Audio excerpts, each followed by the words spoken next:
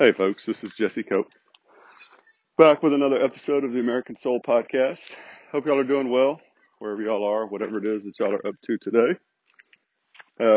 One puppy dog so far, had a number of birds out for our little walk, but they went the other direction, thankfully, because they're very loud today. And a couple of girls, they're not going to come on our walk with us, but they're out and about, so pretty good crowd. As always, for those of y'all that continue to join me here on the podcast, I sure do appreciate it. I'm very grateful for that and humbled by it. And for those of y'all that continue to share the podcast, even more so, folks, I really do appreciate it. And I hope that y'all get something out of it. I hope that it's helpful as individuals, and I hope it's helpful to our country. So we're going to go on one of our little walks today. And I try often, I've said on this podcast a number of times, that I try and stay away from current events. And I guess that's kind of a deceptive in a way, because all of the things almost that we talk about are directly relatable to current events. But every once in a while we dip into one and then tie it back to the comments of our founders or other great leaders, or sometimes we just talk about it. And that's kind of going to be the case today, folks. I'm going to read just a little short clip of a story, and then we're going to get into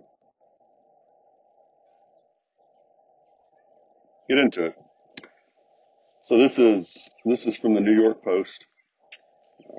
Whether you like them or not, I'm just going to read just a little bit, folks. So if you don't like them, don't run away just yet. Suspect in Texas cop's death was undocumented and on the run for 25 years. The man accused of killing a Texas cop with a rifle during a weekend traffic stop was an international fugitive for 25 years, prosecutors said Thursday. Oscar Rosales, 51, was arrested by Mexican authorities Wednesday in the border town of Ciudad. I'm going to murder it, folks. Right on the border, and turned over to American officials. Rosales is charged with capital murder for allegedly shooting Harris County Constable Charles Galloway through the windshield of his squad car during a Houston traffic stop early Sunday morning. Immigrations and Customs Enforcement confirmed that Rosales was not a U.S. citizen and had not been in the country legally. And that's probably about enough, folks. There's more to the story. Y'all can go and find it on. And if you don't like this particular website or publication, you can go wherever you want. And it's been quite a few months since we've talked about illegal immigration directly. And this is not a one-off. If you follow the news at all, you know, sadly, that this is not a unique or rare occurrence. And you know that it translates across multiple different types of incidents. It's not just murder, and it's certainly not just murder of police officers. And so I wanted to, I'm not even really sure how to dig into this, folks, so we're just going to kind of jump in. And if we need to jump back and forth, we will. A lot of times throughout the country, people claim that supporting illegal immigration is kind and caring. Especially you get that from a number of people who are Christian or who aren't Christian, but who want to use the Bible as kind of a whipping stick, if you will, which I've used that term before here, folks, for Christians, saying, well, if you were really Christian, you would support this.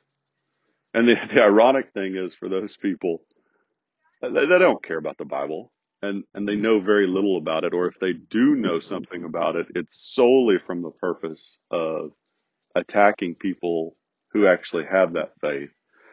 And really, that's probably the majority here, folks. And I don't say that meaning that the majority go out with the intent of attacking Christians individually, but this is a Christian nation, as President Wilson said, as President Truman said, as so many others have said.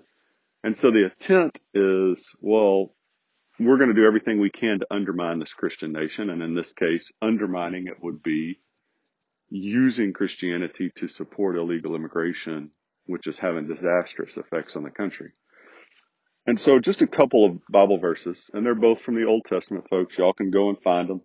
It's very simple. The Bible, God talks frequently in the Old Testament about caring for the stranger, the foreigner, not oppressing them and abusing them.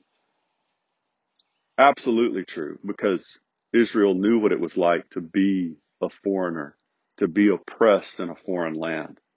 And so there's no argument there at all. But one thing that people like to skip over frequently are verses like these two from Leviticus 24:22. You are to have the same law for the foreigner and the native born. I am the Lord your God. Okay, so if we're going to have the same law for the foreigner and the native, right?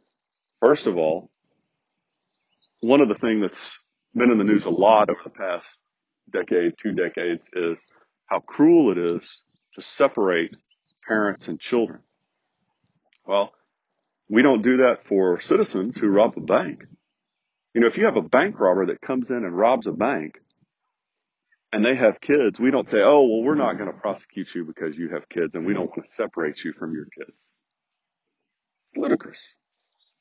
And yet we do that for illegal immigrants, right?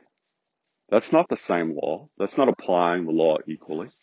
The second thing here that I would just love is this is a Christian nation. So if you're going to have the same law, if you're going to use the Bible here and try and abuse it, you really want to have the same law, then you're going to have to apply, which we really do anyway, laws with a Christian foundation to anybody that wants to come into the country. You got no argument from me there, folks. And that's how it has been until we started using illegal immigration as a tool to destroy the country. Another one, let me scroll up, make sure I can find it again, folks. All right, here we go. So this is from Exodus 12:49. Again, this is a different book in the Old Testament, folks. The same law applies both to the native born and to the foreigner residing among you. So again, the point here is if you're going to, when you do let immigrants in, and this isn't saying to let illegal immigrants in, folks, by any means. This is talking about when you get immigrants that are lawfully there, you treat them the same, right? But if you want to go ahead and say, oh, well, you know, we ought to let illegals in, then you can easily look at this and say, well, no, we can't do that because that's not what we're doing is we're allowing the immigrants to break the law, but we're not allowing the native-born citizens to break the law. So either way, it doesn't work. So the next thing I wanted to look at here was honestly, folks, I'm not real sure if this is a letter or something that was posted. This is by Hamilton. It's from New York, January the 12th, 1802. It's titled The Examination, number 8. You can go look it up online. It's not hard to find. And we're just going to kind of read through this. Resuming the subject of our last paper, we proceed to trace still farther the consequences that may result from a too unqualified admission of foreigners to an equal participation in our civil and political rights. So this whole thing, these next few paragraphs are going to be about how disastrous it is to let unqualified people into the country for our political and civic system of government. And it is disastrous, folks. Absolutely disastrous.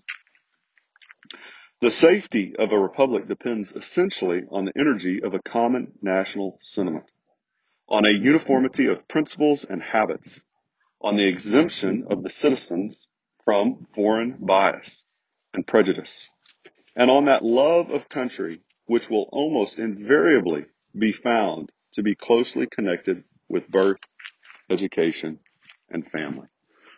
There's so many quotes that just pop into my head, folks, from other founders and great leaders. I'm not going to get to them all. Teddy Roosevelt, we have room for but one flag, one language, one nation, one sole loyalty, he said. President Roosevelt did to America. And then President Coolidge, I believe, said if the Christian values in this country cease to be all but universal, the republic would fall apart, which we see again. So both of those support this commentary by Hamilton. Not that you needed it. The opinion advanced in the notes of Virginia is undoubtedly correct that foreigners will generally be apt to bring with them attachments to the persons they have left behind, to the country of their nativity, and to its particular customs and manners. They will also entertain opinions on government congenial with those under which they have lived, or if they should be led hither from a preference to ours, how extremely unlikely it is that they will bring with them that temperate love of liberty so essential to real republicanism. There may be, as yet, particular individuals, and at particular times, there may be occasional exceptions to these remarks. Yet such is the general rule. The influx of foreigners must, therefore, tend to produce a heterogeneous compound, to change and corrupt the national spirit, to complicate and confound public opinion, to introduce foreign propensities. In the composition of society, the harmony of the ingredients is all important, and whatever tends to be discordant intermixture must have an injurious tendency. You see this, folks, in the simple things. Drive into any number of towns today across America, and I'm just going to use one example, folks. This is certainly not picking on one country above others. It's the act, folks, that matters, because we get good and bad immigrants from countries all across the world, right? It's not the country that's important. It's the attitude and the actions of the people that are coming. You go to car dealerships across multiple cities across the nation now, and you drive up and you see a foreign flag. Doesn't matter whether it's Mexican flag, Honduran flag, doesn't matter whether it's a Chinese flag. Why would you put up a foreign nation's flag in a business, any business? I was talking about car sales just then, but it could be any business. Why would you put a foreign flag up equally with the American flag in America? Unless you were trying to pull in clientele that had a loyalty at least equal, if not greater, to that foreign nation than to where they're living right now, which is in America. You wouldn't. If you wanted to pull people in that had sole loyalty, as President Roosevelt said, to America, you wouldn't have a foreign language. You would have no other language besides English there. You wouldn't have a foreign flag. You wouldn't do anything to attract people that obviously had more connection with where they were from than where they live now. And yet we see that. The United States have already felt the evils of incorporating a large number of foreigners into their national mass. It has served very much to divide the community and to distract our councils by promoting in different classes different predilections in favor of particular foreign nations and antipathies against others. It has been often likely to compromise the interests of our country in favor of another. In times of great public danger, there is always a numerous body of men of whom there may be just grounds of distrust. The suspicion alone weakens the strength of the nation, but their force may be actually employed in assisting the invader.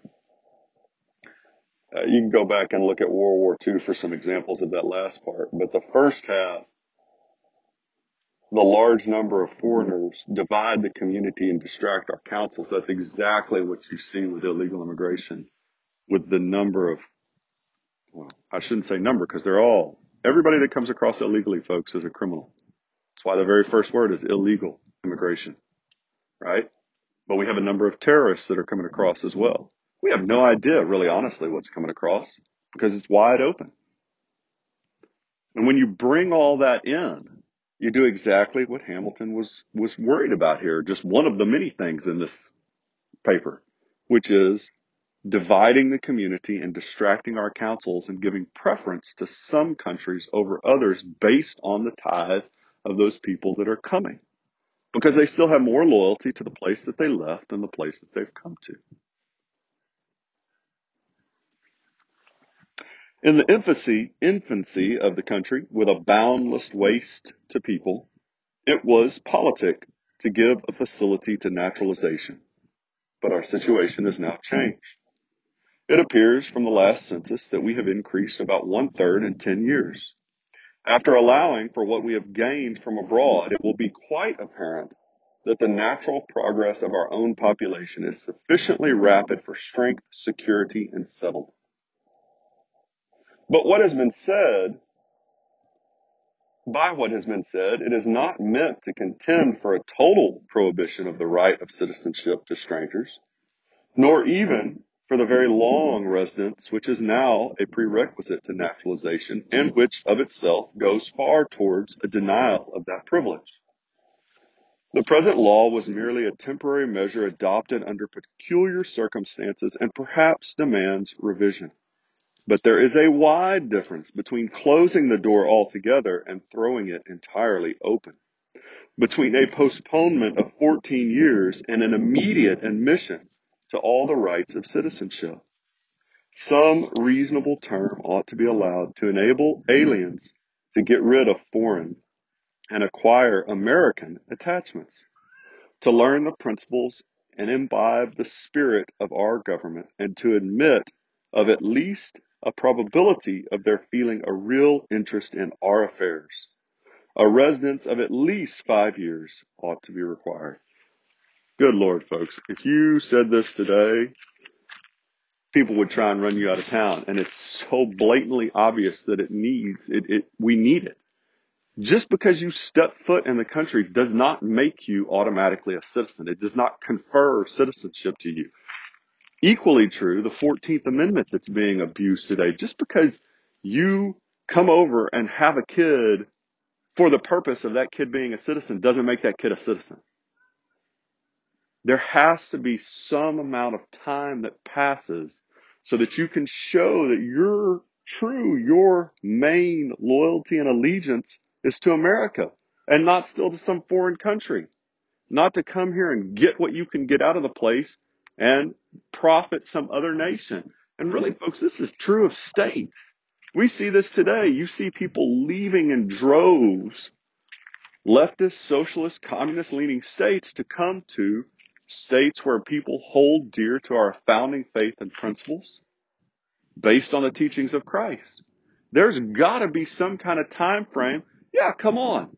Move from one of those states to a more conservative Christian state. That's great. But you're going to have to wait about 5 years to vote. We're going to have to see if you really are loyal to where you're moving and the principles that have made that place better, right? Like Hamilton talked about, imbibing the spirit of America, our government, which is based on the teachings of Christ. We're going to need a little bit of time. Are you really coming to help? Are you really coming to be an American, or to be, if you're talking about on the state level, to be a citizen of that state wherever you're moving? Or are you just coming to get what you can get out of it? And even worse, are you still bringing those same evil values that you just fled from to the place that you're now entering, destroying the place that you're now entering, just like the place that you fled from was destroyed? If the rights of naturalization may be communicated by parts, and it is not perceived why they may not, those peculiar to conducting of business and the acquisition of property might, with propriety, be at once conferred, upon receiving proof by certain prescribed solemnities of their intention to become citizens. Postponing all political privileges to the ultimate term. To admit foreigners indiscriminately to the rights of citizens the moment that they put foot in our country, as recommended in the message, would be nothing less than to admit the Grecian horse into the citadel of our liberty and sovereignty.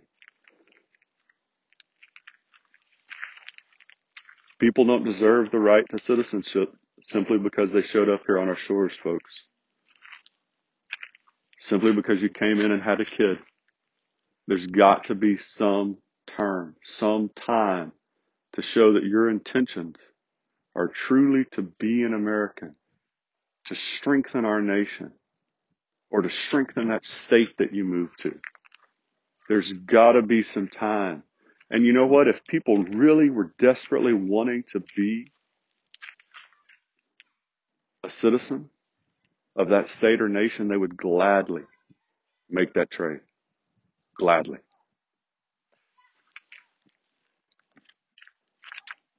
I have a professor, folks, and I've gone way over, I know. She was from Russia.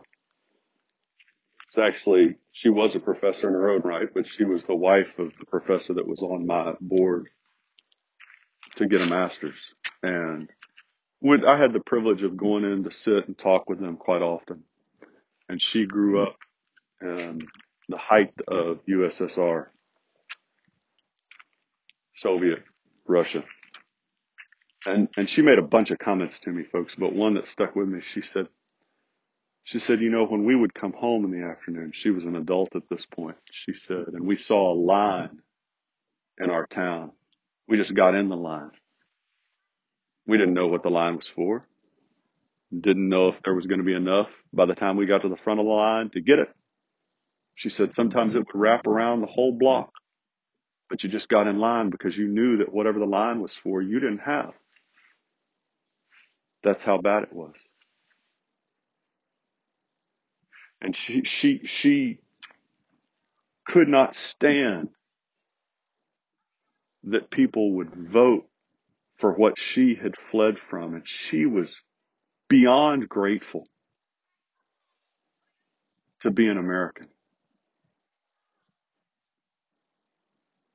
And without ever having asked, folks, honestly, had no reason to at that time, I would just be willing to bet that she would gladly have said, yeah, I'll wait 5 years. I'll wait 10 years to vote. I just want to be here. I just want to be an American. I just want to escape that evil that I left and come here to a country that has real freedom and liberty solely because they have based their government and their society on the teachings of Jesus Christ. Because you are a Christian nation.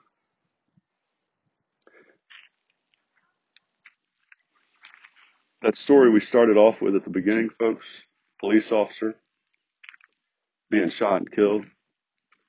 There's nothing noble or kind or caring about supporting illegal immigration. If you support it, you own a part of that, including the rape of so many women and girls, the sexual exploitation that we see today, the human trafficking that we see today, the stealing of resources and representation away from law-abiding citizens and the hurting of our poor and needy. If you support illegal immigration, you own a piece of that.